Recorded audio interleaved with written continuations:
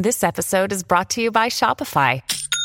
Forget the frustration of picking commerce platforms when you switch your business to Shopify, the global commerce platform that supercharges your selling wherever you sell. With Shopify, you'll harness the same intuitive features, trusted apps, and powerful analytics used by the world's leading brands. Sign up today for your $1 per month trial period at shopify.com/tech, all lowercase. That's shopify.com/tech.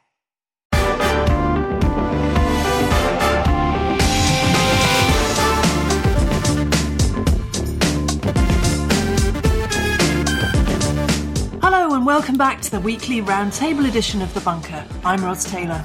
On the show this week, should we go for Plan B or risk Plan C? As far as Rishi Sunak's concerned, Lockdown 4 is out of the question, but is he right? Where is Facebook going, and are we going to get any better at anticipating the harms social media will do? And finally, we're getting a glimpse of the festival of Brexit. Will it be as transformative for culture as it's been for the economy? All that and more on this week's Bunker.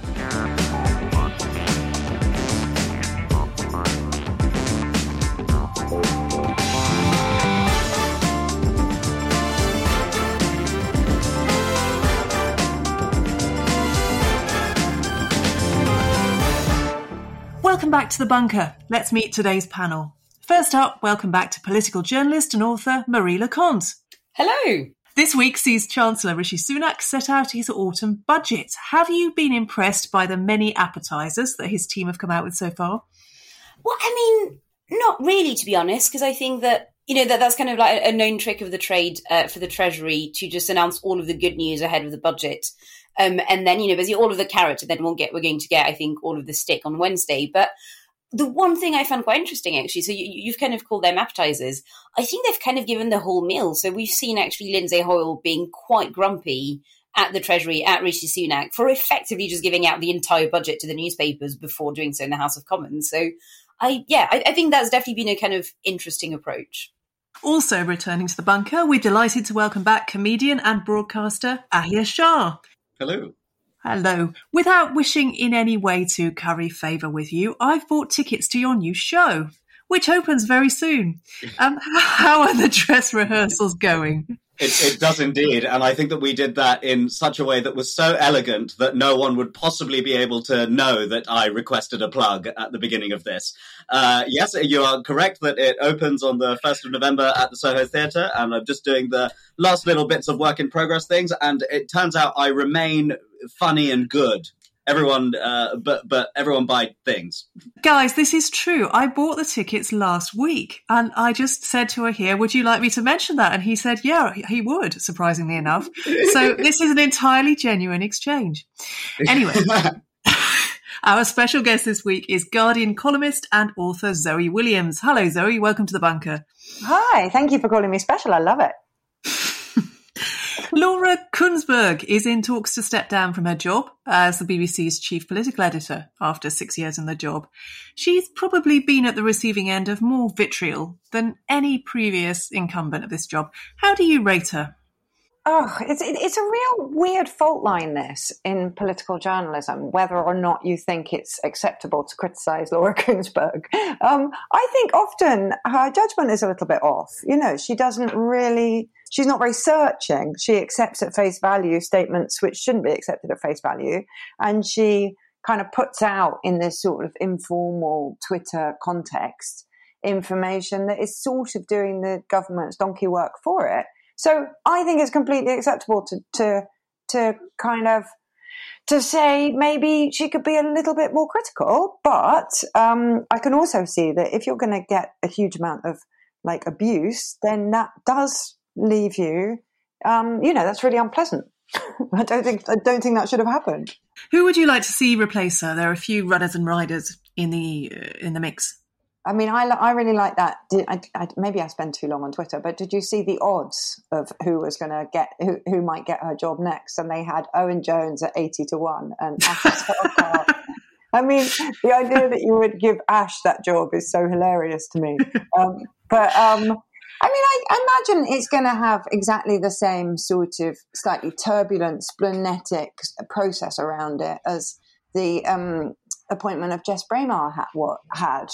You know, they're going to get a perfectly solid journalist, and then everybody's going to say, no, they're way too left-wing. And then there's going to be a kind of embarrassed shuffling process. And this person who is apparently too left-wing, even though they're probably not particularly left-wing at all, will eventually get the job. And I just think, you know, we've kind of, certainly from the left's perspective, we've allowed ourselves to be really backed into a corner where I think it's it's obviously absolutely fanciful that anybody genuinely left wing could ever have a job in mainstream public broadcasting anymore, even though that used to be quite normal. And so you're kind of braced to just defend people who aren't especially political one way or the other. If I were in that job, which clearly I'm not, I would just get off Twitter immediately. It just wouldn't be worth it, would it? It would be too late, Ros. Too late for you. I know. They would be able to trawl you and say, trawl your entire output and say, I believe this person to have opposed Brexit, and therefore she's clearly crazy. Now, Boris Johnson popped up today to warn kids that plastic recycling wasn't really worth it and suggest we redress things in the animal kingdom by perhaps feeding humans to animals. But Rishi Sunak has been all over the papers, as we were talking about ahead of his budget. Just this weekend, he's promised to digitise the NHS, raise the national living wage, force NHS staff to get their jabs. He's ploughed $7 billion into the transport network. He's forked out $500 million for families. He's going to have skills boot camps, which sounds terrible. And he's given the NHS almost $6 billion to tackle the operations backlog. And he's also told the Times there would be no more lockdowns.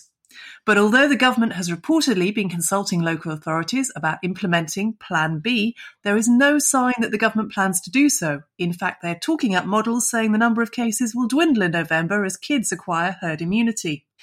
Marie, the polls are very odd on this point. Perhaps you can help me understand them. About 60% of people would back a working from home edict, and 76% would back compulsory masks.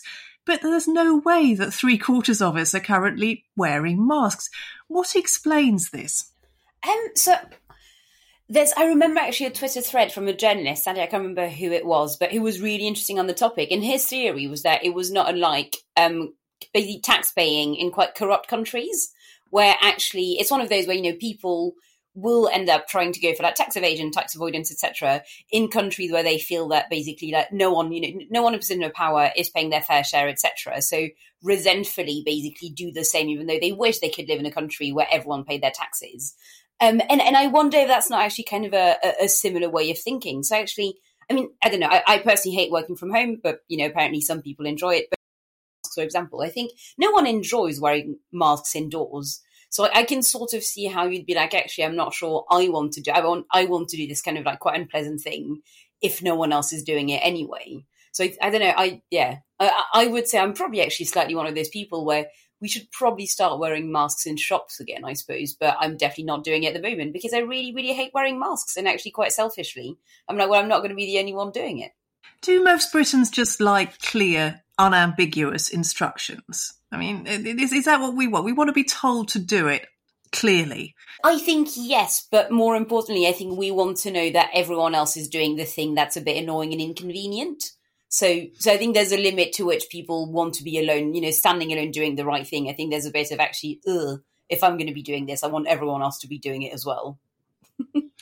For the moment, France has done much better in controlling cases than us. How have they achieved that? So I'm not entirely sure, but instead I can talk to you about Italy if you want, because I have just come back from Italy, which has much lower cases than us as well. Were you in Venice, Marie? Yes, I was in Venice, and it was the best. It was the best. I literally have spent my entire day not really working, but thinking, could I make it work financially to just piss off to Venice for 6 months? So yeah, that is how I'm doing right now. Stop it, guys. I mean, this is just torture. Go on. And to be fair, you did absolutely need. So they have vaccine passports there, and you could not eat anywhere indoors without showing it. From the smallest restaurants to everything. And also, masks absolutely everywhere as well. So my guess, when I was in France actually in August, it was kind of the same. So both vaccine passports and mask wearing everywhere indoors. So I would suspect, a lot of it is basically just that. Who could have guessed? Who could have thought? The thing is, I can't believe that's right. I mean, sorry, I came in much too trenchant. The only thing which gives me slight pause over that explanation is that if you look at double vaccination rates in the UK, they're really, really high. So even if you had vaccination passports, you'd still largely be dealing with a population that had been vaccinated, and you're just kind of strengthening the kind of mechanism for them proving it. Next, I wonder, and this is, to be clear, complete sort of like armchair psychology. I have no idea if what I'm saying has an ounce of truth in it, but I do wonder if there's a slight psychological thing as well of doing that. It was kind of weird actually going to Italy and, between the mask and the vaccine passports and stuff, just kind of being reminded that there was a pandemic. Like, because I feel like in London, fundamentally humans are quite stupid in our day-to-day lives. And I think quite a big part of me had more or less forgotten about COVID. Living in England, and then going there was that, oh God, yes, I suppose there is a pandemic still. So I wonder if there's not a slight thing where you do end up kind of adjusting your behaviour and etc. So I know, so I do have friends who live in Venice. That's why I was there to go visit them, and they just wanted to sit outside the entire time. And and that was quite odd because I was like, I've not had that conversation with friends in Britain since probably about June or July really. Like everyone's just been sitting in. Like, at least all my friends have been happily sitting indoors the entire time.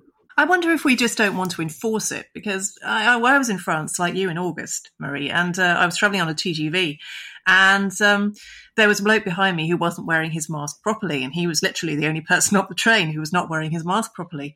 And the SNCF guy came along and said, put this on properly, and he didn't. And he came back and said again, put this on properly, and the guy punched him, and there was a massive fight. It was a bit scary, frankly. I mean, it was not something I really want to witness again. But, that is unfortunately sometimes the kind of thing that happens when you have strict rules, if you're going to enforce them. And I think we just don't want to. The thing is, I'm like, I hope that I'm representative and not just a completely wild, irresponsible person. But if everybody else is wearing a mask, I would definitely do it. Just in order not to embarrass myself. I think the pressure of kind of social norms is the greatest of all things, much greater than somebody punching you in the face, which is just a lot more effort. I'm kind of with Marie. I'm not that fussed about them if I'm going to be the only one. I'm certainly not cautious in that way.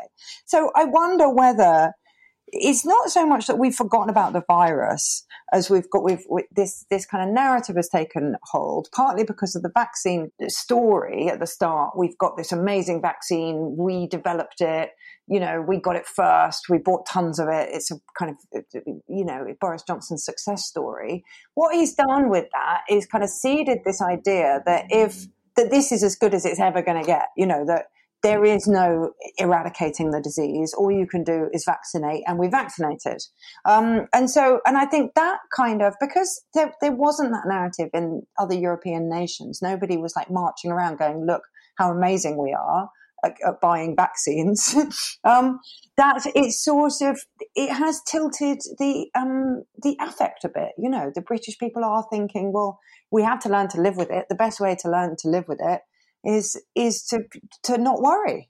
Here, Keir Starmer has now called for Plan B to be implemented after a bit of characteristic ambiguity over the weekend. Yeah. Is that the right call? Well, I mean, this is news to me. I thought that he was still on let's make Plan A work. So it's fascinating to see that there's been some level of commitment on something. Perhaps it is certainly.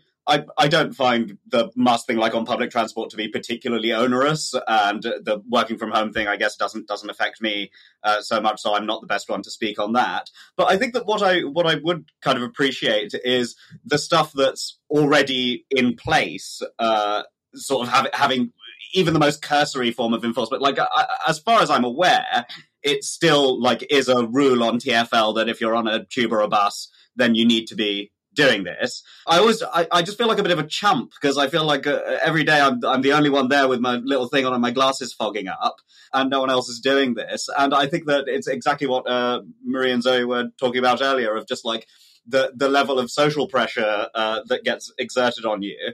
And like, if there's no enforcement or anything of that stuff that even exists at the moment, I suppose it's only natural that people end up thinking, well, this is over then. Is part of the public's attitude just a desperate wish that COVID would go away? I mean, this has been such a painful period, and I've heard the theory that we just can't bear to be reminded of it. We have to move away now. Of course. Like, I wish it would go away. I think that's an entirely normal human way of being. And, I don't know what the effect is called, but there's some sort of effect, one of you may know, of like when something like this happens, you remember the best bit of it, the worst bit of it, and the average. Right. So now. Is that true, though? I don't know. There's something in that. Like, I feel as though I still have real sense of being able to remember some of the like bits in like the depths of winter 2020 or spring 2020 or winter 2021, where I was like properly frightened every day. And then, but then other than that, I sort of just remember everything being a bit boring for ages. And that isn't how it was at all, of course. Like there was sort of ridiculous, largely lows happening constantly. But I think, yeah, you just get a bit overwhelmed at the end of it, don't you? That's certainly how I feel. Yeah.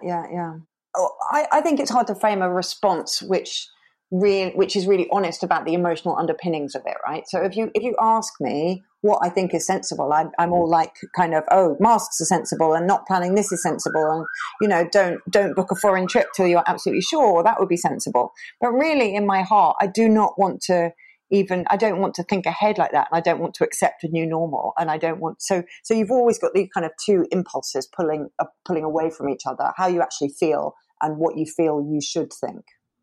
Zoe, some Tory MPs have fallen into line after Sajid Javid said they should set an example by wearing masks in the Commons chamber.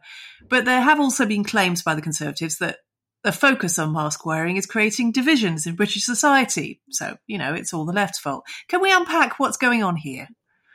Well, I think basically there's a lot of backbench Tories who can only make a name for themselves taking a strong stance on a kind of culture war style issue. But they don't really. Masks, if you think about it, are quite a safe culture war, because you won't. If you start pontificating about vaccination and whether or not it should be compelled, you're skating dangerously close to presenting a kind of public health threat. And, that's the kind of thing that can get you kicked off social media. Whereas you can say it's my right as an Englishman not to wear a mask. And you're identifying yourself as a certain kind of conservative. You're getting a lot of attention, and it doesn't actually cost you very much. There's no kind of logical endpoint to that where you've accidentally identified as a kind of racist or a xenophobe or anything else. So I think it's got an instrumental place in the Tory party. I don't think they really care one way or the other. I mean, who could really get that exercised about whether they had something on their face or didn't have something on their face? I think much more likely they're just trying to get currency out of it. Marie, there have been a lot of warnings over the weekend from doctors that A&E and maternity services are under more strain than ever before. Does that cut through to the public now? Because the NHS is it's a secular religion in this country. It's why fundamentally we have to go into lockdown. Is that reaching the public, or are we just turning away? I'm not sure it is, and I think so. I'm not sure it is, and I'm not sure that's new either, because I do remember quite early on, the first stage of the pandemic, and so March last year. But even I think this time last year as well, and kind of over the summer and stuff, like there was constant. I know this is very sort of like typical of me to be like, on Twitter I read some interesting things, but that there were genuinely really interesting discussions of sort of like NHS doctors and nurses and stuff saying, I don't think, we do not believe the public realises how bad it is in our hospitals. And then kind of journalists saying, well, actually, the problem is that it's quite hard to report on because it's quite hard to film in hospitals, especially because I think people do tend to watch TV news and that's kind of more hard hitting. And there was that slight disconnect. And I think that, again, it's not a new problem at all.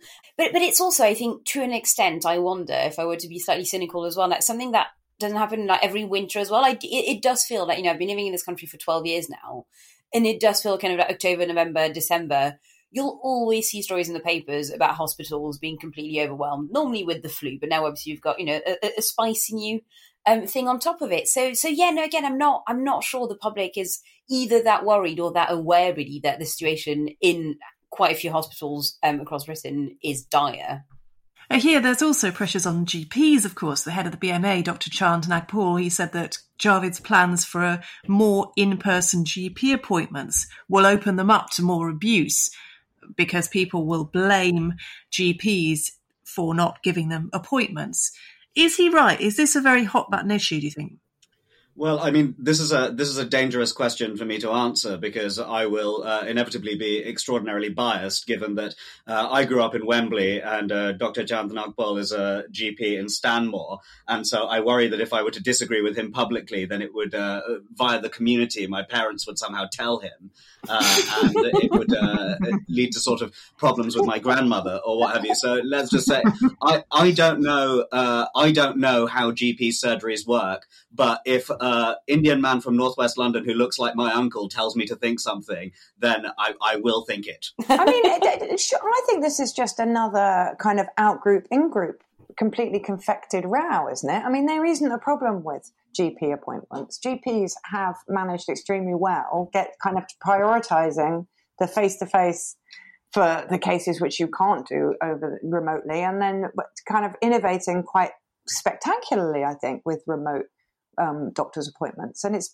been really efficient and really solid. And if there's a problem at all with GPs, it's that they're working too hard and they're very demoralised. So I kind of feel like it's just absolutely bizarre that the government can start these completely wild kind of rumours about an entire body of medics, that they're too lazy to do GP appointments, and then when you ask them to do face-to-face, then they're too worried about their own skins, and then we all spend ages discussing it. It seems to be self-evidently untrue. Okay, well, in this case, I will choose to agree with Zoe on this issue. Because I am so heavily compromised on this subject that my GP is literally someone who I've known since I was 4 and he was 8. Because he lived next door to my grandmother. Facebook and Instagram are in trouble. Whistleblower Francis Haugen leaked tens of thousands of internal documents that showed they were failing to protect their users from harmful content. Marie, what did we learn from the congressional hearing about the way Facebook and Instagram operate? Well, I think in a weird way we didn't actually sort of learn much. I think it was really interesting and really shocking because it just confirmed everything we knew but Facebook had been denying for a very long time. So we now know that Facebook was effectively aware of exactly, like as you're saying, how harmful its platforms have been over the past few years, and not just, I think that's been quite interesting. So obviously in the West, but even I would say more so in non-Western countries. Then, I don't know, some interesting tidbits I picked up on. I think there was one thing where Francis was saying that apparently quite a lot of Facebook is quite understaffed. So quite often they would be able to identify some problems. So what was it, like the counter-spying, I think, team or something she was a part of. And she was kind of explaining, saying, we knew there was a problem, but we didn't have the resources. And basically we could only act on about 20 or 30% of what we should have been doing. And she did say that kind of kept happening, which, like that one, I have to say, I did not really realize was a problem. But I think most of all, it was just quite, again, shocking watching, especially kind of like tech reporters saying, this is gobsmacking, because it turns out that every phone call, every meeting I've had with anyone at Facebook over the past decade, they just sort of lied through their teeth effectively and said, how dreadful, we didn't know about this. Thanks for letting us know, when they knew. And then the last thing as well, I think, was her arguing that actually the company was too big. And the whole, move fast and break things ethos hasn't worked for a very long time at Facebook because Facebook is too big a company. And I think that is, and it's not, I think, unique in that, but that's certainly a problem in the tech world. I've worked in new media before, and I've definitely seen it happen on a smaller scale of these companies starting as, startups full of bright and young sort of, 20-somethings working together. And then they sort of grow and grow and grow and never really develop ways to function as a big company. And as a result, I think Facebook, the sense I got was that effectively they knew a lot about the problems, but Facebook had become so big that, the problems just could not really get solved. In some ways, it feels like the stable door was opened and the horse bolted a long time ago, because young people have largely abandoned Facebook and even Instagram for WhatsApp and TikTok, whatever other media platforms I do not even know yet. Why does it take so long for us to identify the problems with these different social media platforms? I think I wonder if the more interesting question is not a slightly different one of how do platforms evolve with time? Because I think, I've not really used Facebook for years and years now. And back when I did use it, it was largely just, it was a very social app. So it was for organizing events and kind of keeping track of, who was going to what party, etc., looking at pictures of your friends, messaging, etc. And that was broadly it. And I think that's why I think quite a lot of us kind of, millennials and Gen Z, etc., were quite taken aback by the amount of insanity on, the pro-Trump, anti-vax, etc. Facebook groups, because these are not sites we've really been on for years. So I wonder if it's not a case of platforms actually changing with time and evolving, and the problems only coming after a while. I mean, I'm just doing this from the perspective of living with a bunch of 12 and 14-year-olds. And a couple of things I've noticed. One of them is, it's just unbelievable how fast they've all watched the same thing and all seen the same thing.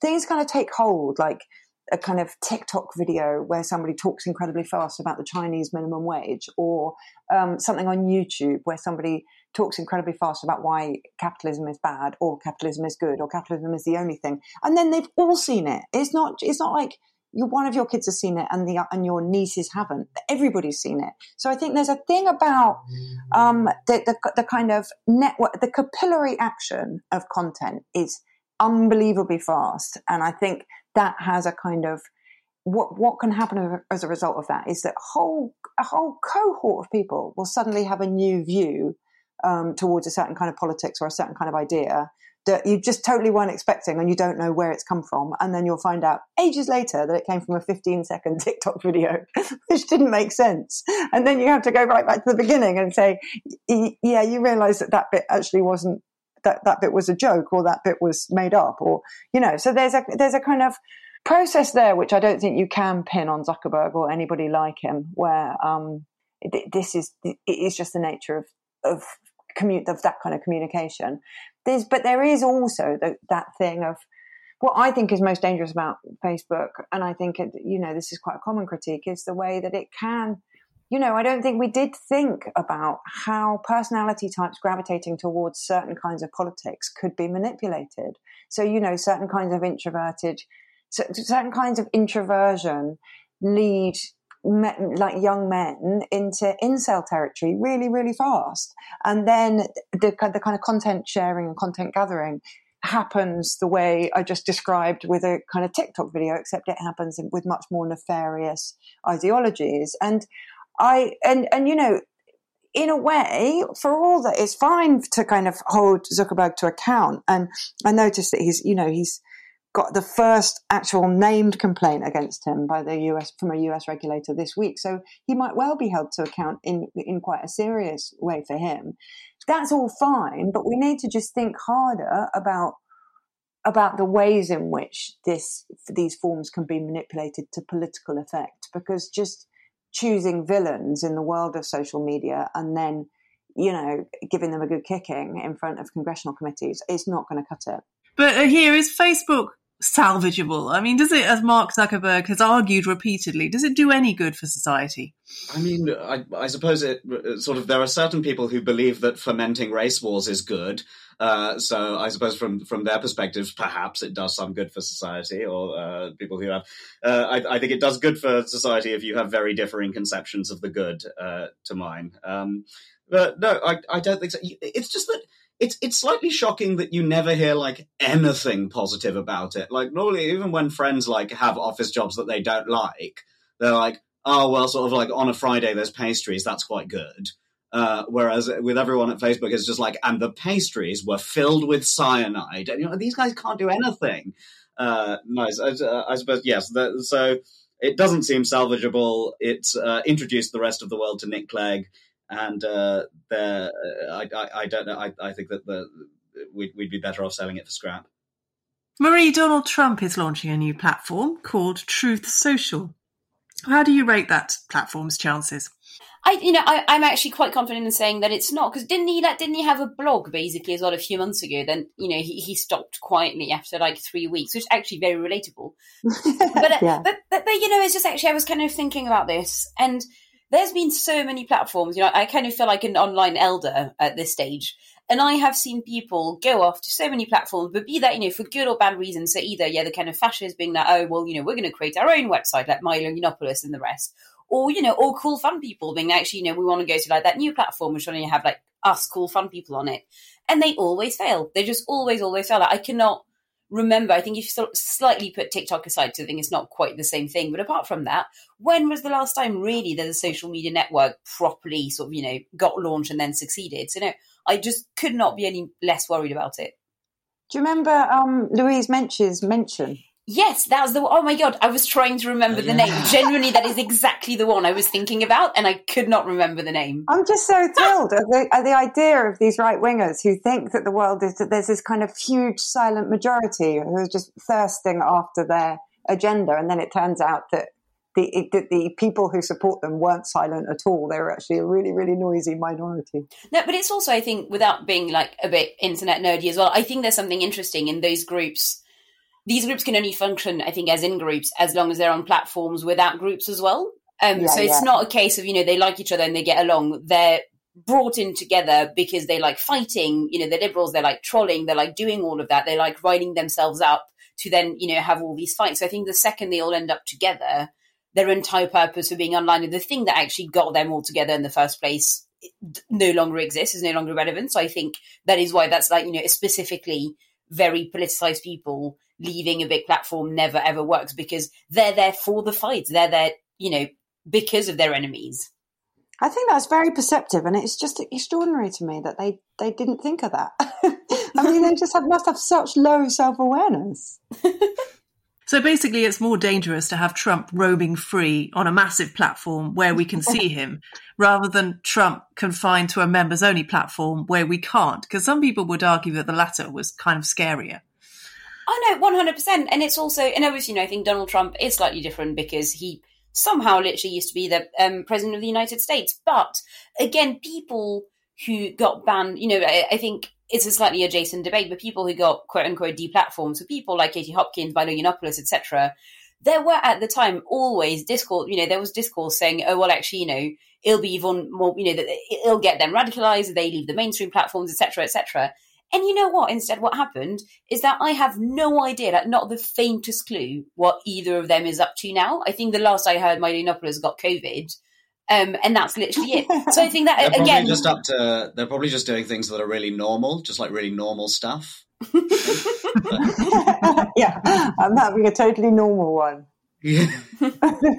Zoe, what's your take on Instagram? Because there was, the leak suggested that Instagram, Facebook, which owns it, of course, knew that it was having a harmful impact on girls' self-esteem in particular. I mean, I would be personally glad to see the back of it. I think it's done less harm to democracy than Facebook has, but to me, it's done very little for feminism, for example, apart from the kind that enjoys empowering memes and self-actualization of some kind. What's your take on Instagram? I mean, there is something interesting going on. I was doing some research on labia liberation recently. I mean, honestly, I'm 48 years old. I've never even used the word labia in a feature until this year, and I've now written 2 features about it. I mean, it's definitely a thing. Young women talk about their bodies in a completely different way, and a lot of that is driven by kind of Instagram activists, kind of a little bit of TikTok, a little bit of Instagram. There is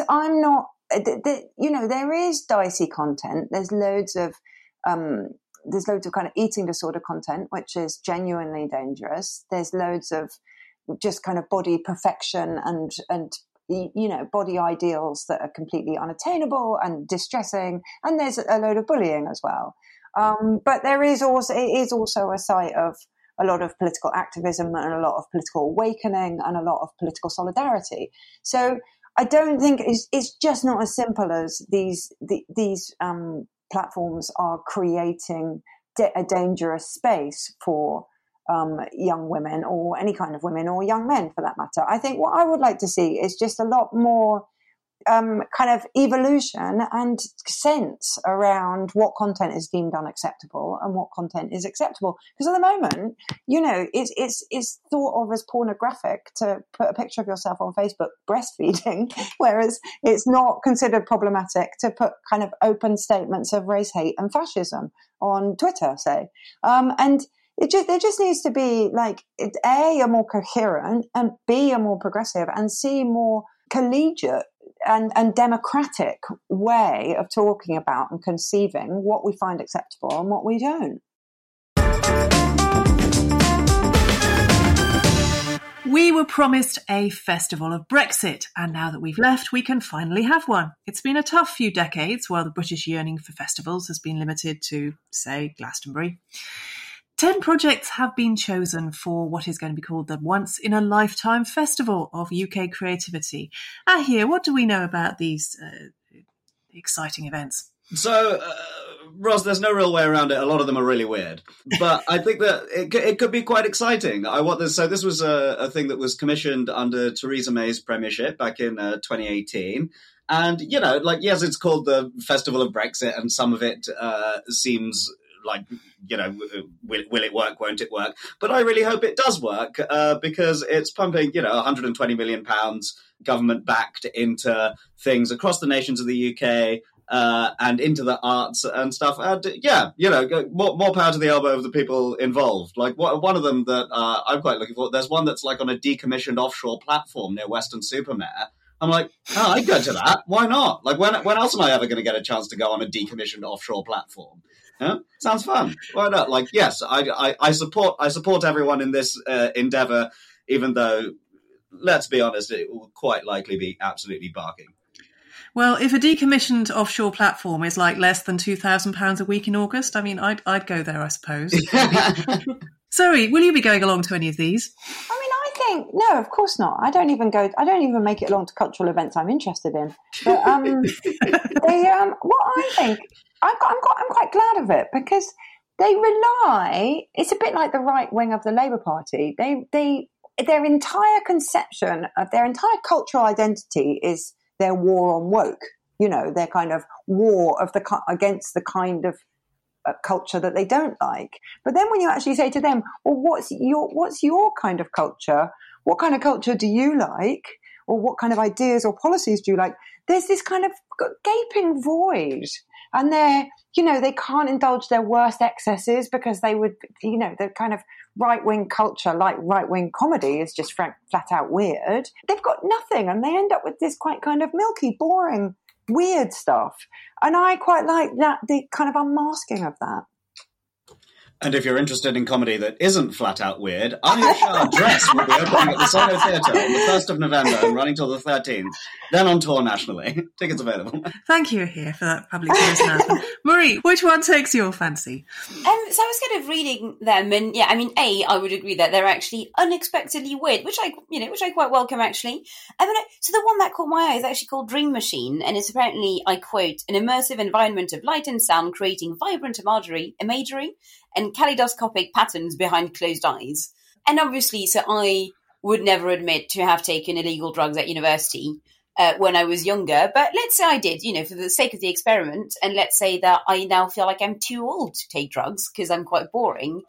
And let's say, I read that and I thought, this kind of sounds like perhaps something like one would feel if one were to do drugs in a more gentle way. And one could be reminded of one's university days. So that's hypothetically the one that caught my eye. Pardon the pun. So this is great. That was very deftly played. Yeah, if the Festival of Brexit wanted to achieve one thing, it's giving the French woman an experience of being on acid again, and that's. Yeah, I don't think the idea behind the Brexit Festival was to, relive safely your illegal drug experiences. But hey, if that's what it's doing. The event is going to be called Unboxed Creativity in the UK, with the CEO saying that he wants the festival to be open, original and optimistic. Marie, is this event going to be Brexity enough? Oh, no, which is delightful. I just love the idea that this was basically commissioned and, and all the Brexit nutters were like, yes, this is excellent. And to be fair, then I think there was quite a lot of moaning as well from the kind of, Remainery people. And I sort of love the fact that then everyone forgot about it entirely, partially, in fairness, due to the global pandemic. And then it popped back up and it's like, oh yeah, it's just this weird thing now. It's not political in any way. And it's not really talking about, nationalism or patriotism or whatever. It's just 10 quite weird events. And that's that, I think there's something deeply comical about this. The MP Craig McKinley, who is one of the 28 Spartans who voted against Theresa May's deal 3 times, said the event was now meaningless. Whitehall sanitised down. Zoe, is he right? Is it all to Carrie Johnson and not enough Rees-Mogg? Well, I mean, it's nothing. I think the one thing we learned, we learned a number of things over the course of Brexit, none of which I actually wanted to know. But one of the things we learned is that nothing is ever enough. For the real swivel-eyed Brexiter, nothing will ever be enough. The cultural marking of it won't be enough. The deals with Europe won't be enough. Nothing will be enough until the whole world bows down to the UK and says, you are the greatest and you rule the waves. Now, what they want can never happen. And what's peculiar about it is just how much political currency they get out of just complaining about everything. It's like, I can't think of an analogy or a similar thing that's happened in modern politics. So yeah, I mean, of course, there are going to be some Brexiters who are disappointed, but they should get used to it because they're going to be disappointed by quite a lot. Let's talk about what an actual festival of Brexit would look like, as opposed to something that would, we're actually okay with. What do you reckon it would look like, Marie? Oh, I think in the end, obviously, would not be a festival. So everyone would talk about this great festival of Brexit happening. Then it would turn out that every single person who was organising it and bought a ticket for it had a different idea of what they wanted from that festival of Brexit. And so in the end, it would just be some sort of empty field with everyone just being a bit annoyed. Do you think it would be like the Fire Festival? It would be like everybody spent 50 grand on a ticket and then they just turned up to this kind of appalling... Hey, I think that we're doing the Fire Festival down here. Like that, Brexit has gone very badly, whereas Ja Rule meant to create that gulag. I think it would just be, you turn up and then they would say, well, what did you want it to be? And then you could just say what you wanted it to be, and that would be Brexit, because let's face it, it's whatever the people behind it wanted it to be. Yeah. Brexit means Brexit, and there would just be this big sign called Brexit. And maybe you could do something, like they do on really rubbish museum exhibitions, where you have to write what you think the exhibition is about in little writing on the word. I think that would work quite well. I hear you're reasonably positive about this, and you're what the government likes to call a creative. I mean, overall, obviously there could be a bit more comedy going on, I imagine, for you. But is it generally good news for freelancers and the creative sector? This festival. I do think that in this country, like, the creative sector is one of the few things that we're genuinely world leading in. And now that we've got to a situation where our last remaining exports in this country are arms and period dramas, I think that we need to be a little more aware of the importance of the creative arts. And it's at least nice to have this government in particular being aware of the creative sector in a way that goes beyond Nadine Dorries calling for the head of anyone to the left of, I don't know, David Cameron. No, David Cameron is actually too left-wing for her. She hated him. Yeah. Anyway, yeah, so I've just remembered that and I was like, I've just made myself quite sad now. Anyway, continue. Some horrible information floated into your brain about Nadine Dorries and now your evening is ruined.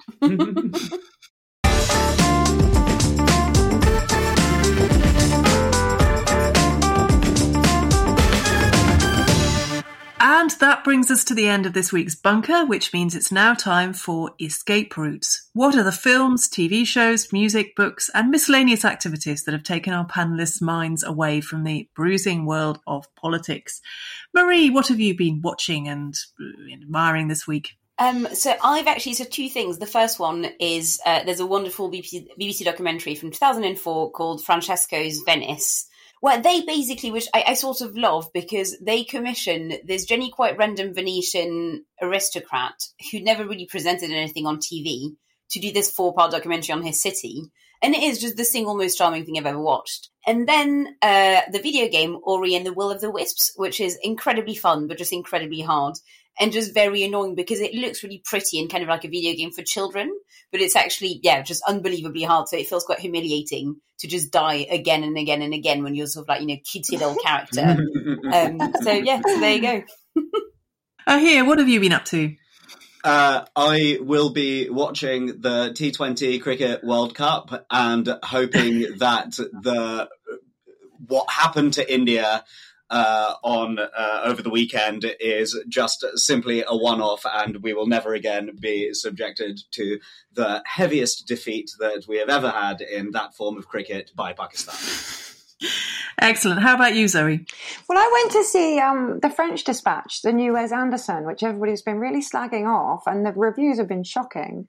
And I absolutely loved it.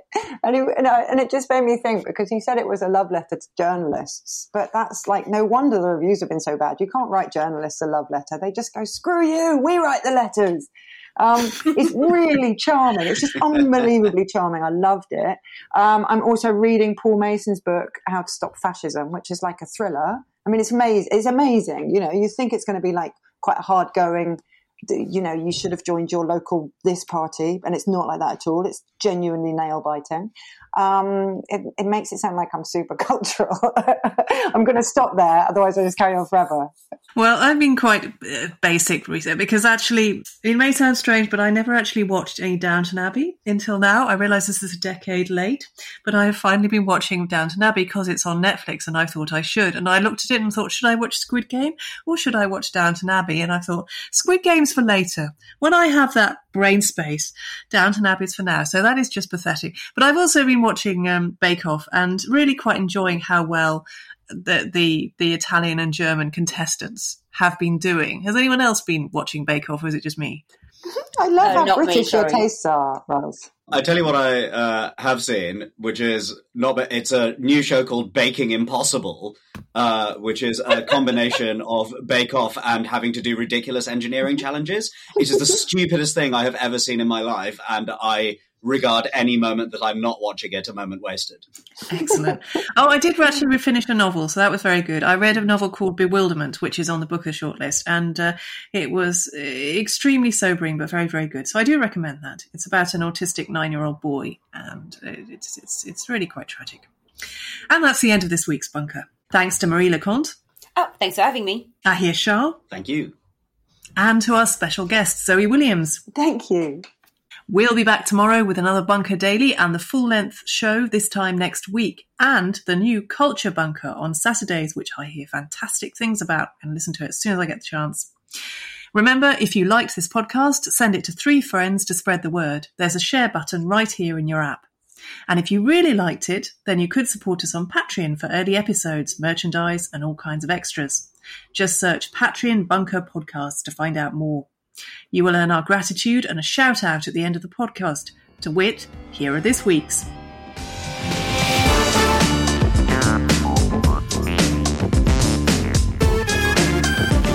Very many thanks and best wishes to Michael Cordingley, Peshki and John Power. Many thanks and very best from me to Noel McHale, Niall Murphy and Justin Bartley. And finally, hello and a big thank you from me to Evie von Berg, Jerry Blunt and Richard Botel. Thanks for listening, and we'll see you all next time. The Bunker was presented by Ros Taylor with Ahir Shah and Marie Leconte. The producer was Andrew Harrison. The assistant producers were Jacob Archbold and Yelena Sofronievich. And audio production was by me, Alex Rees. Theme tune by Kenny Dickinson. The Bunker is a Podmasters production.